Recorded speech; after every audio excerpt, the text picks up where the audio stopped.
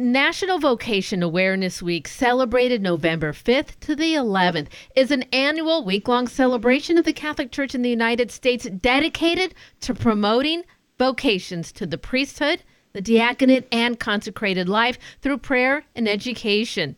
In the weeks leading up to this week, here in the Archdiocese of Portland, they're highlighting a different religious vocation each week.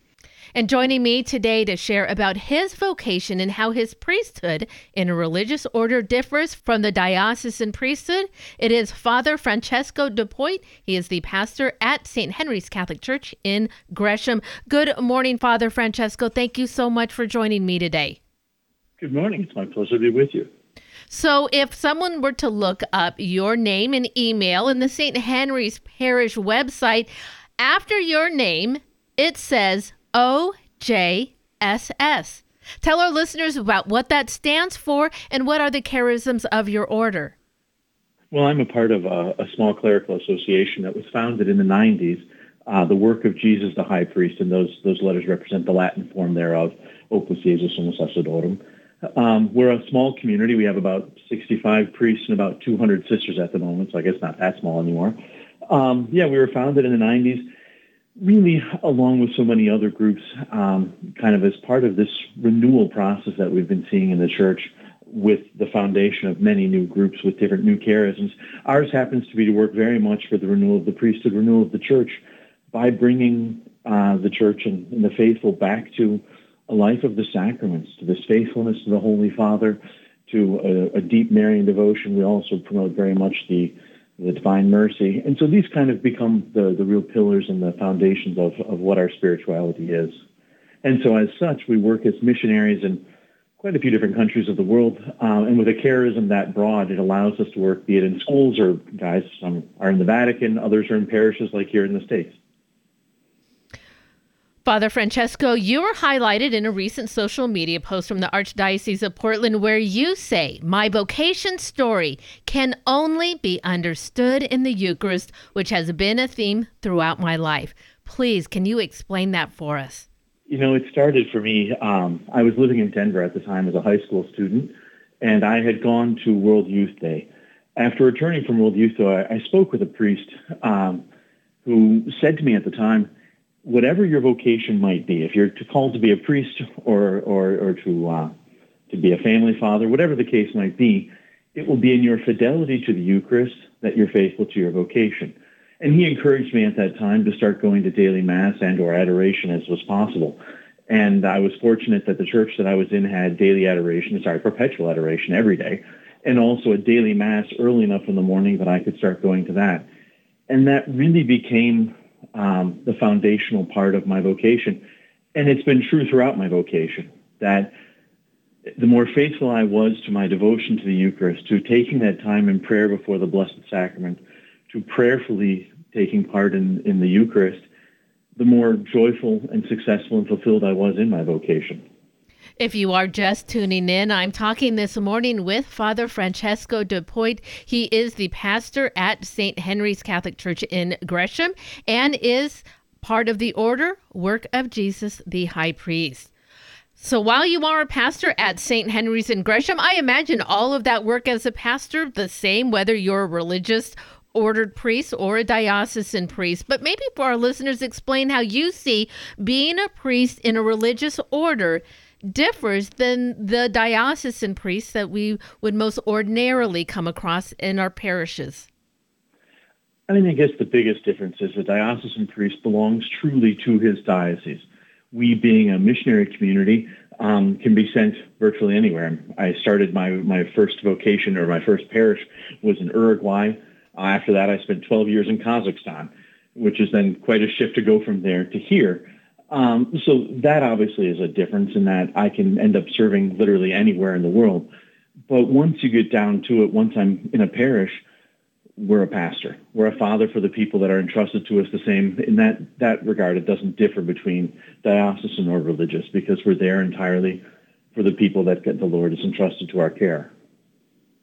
Father, you were the pastor there at St. Henry's. It has a growing Hispanic community. How do you see the life of the church expressed in your particular parish? Well, we're very fortunate in that we do have such a vibrant bilingual community. We have the Anglo side was where it began, but it has grown and continues to grow with our Hispanics. And I have to say, one of the things that I've been really placing an emphasis on since I arrived is to integrate those communities, to try to make them more and more one family. Obviously, the linguistic barrier is always there, but I think that the hearts of the parishioners are very much open to the idea of being one community. And so we see, like with many of the Hispanic communities in our archdiocese, we see a great number of our sacraments being celebrated there. They have large numbers of baptisms, weddings, and which is a wonderful thing to see, that vibrant young side to the parish. And so hopefully that in its time will reinvigorate also the rest of the parish. Father, as we talked about earlier, that you talked about your vocation can only be understood in the Eucharist.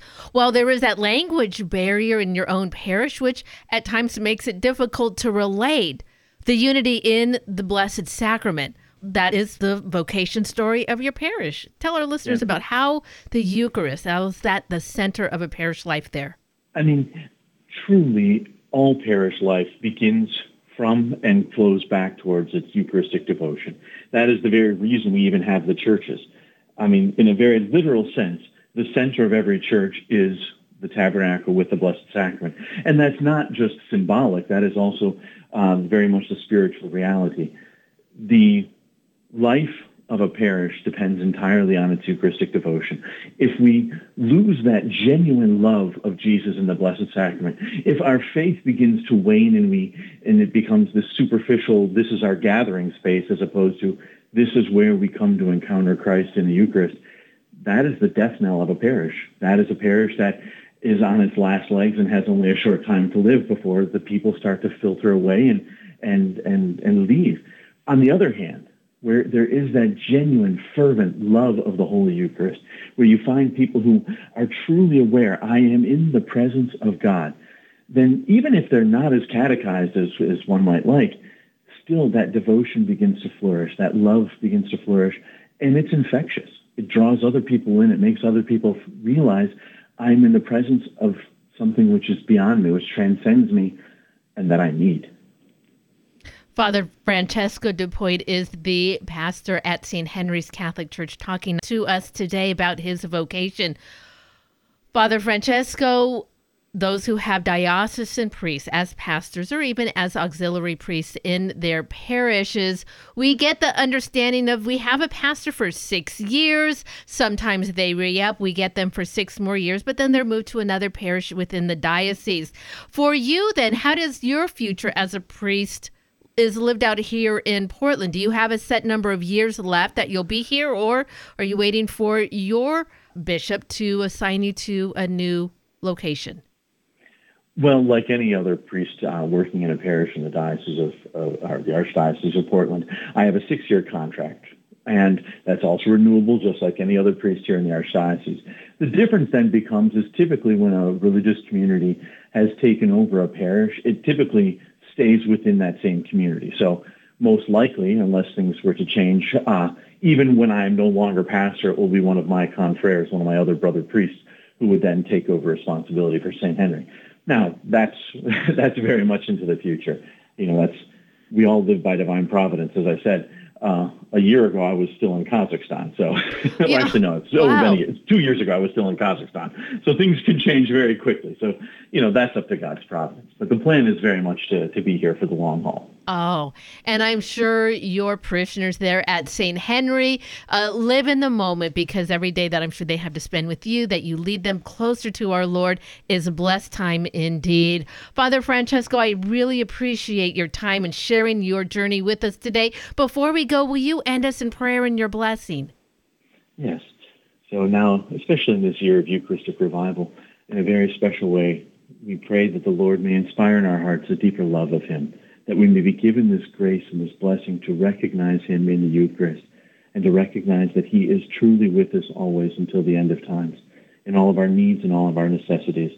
And so we ask the Lord's blessing now upon all of our listeners, that the Lord may bless you, that he may bless your families through you, that he may truly accompany you, heal you, console you. God the Father, the Son, and the Holy Spirit. Amen. Father Francesco, thank you so much for your time today. God bless you. And thank you so much for your vocation to priesthood in our community. Thank you very much. It was a pleasure to be with you.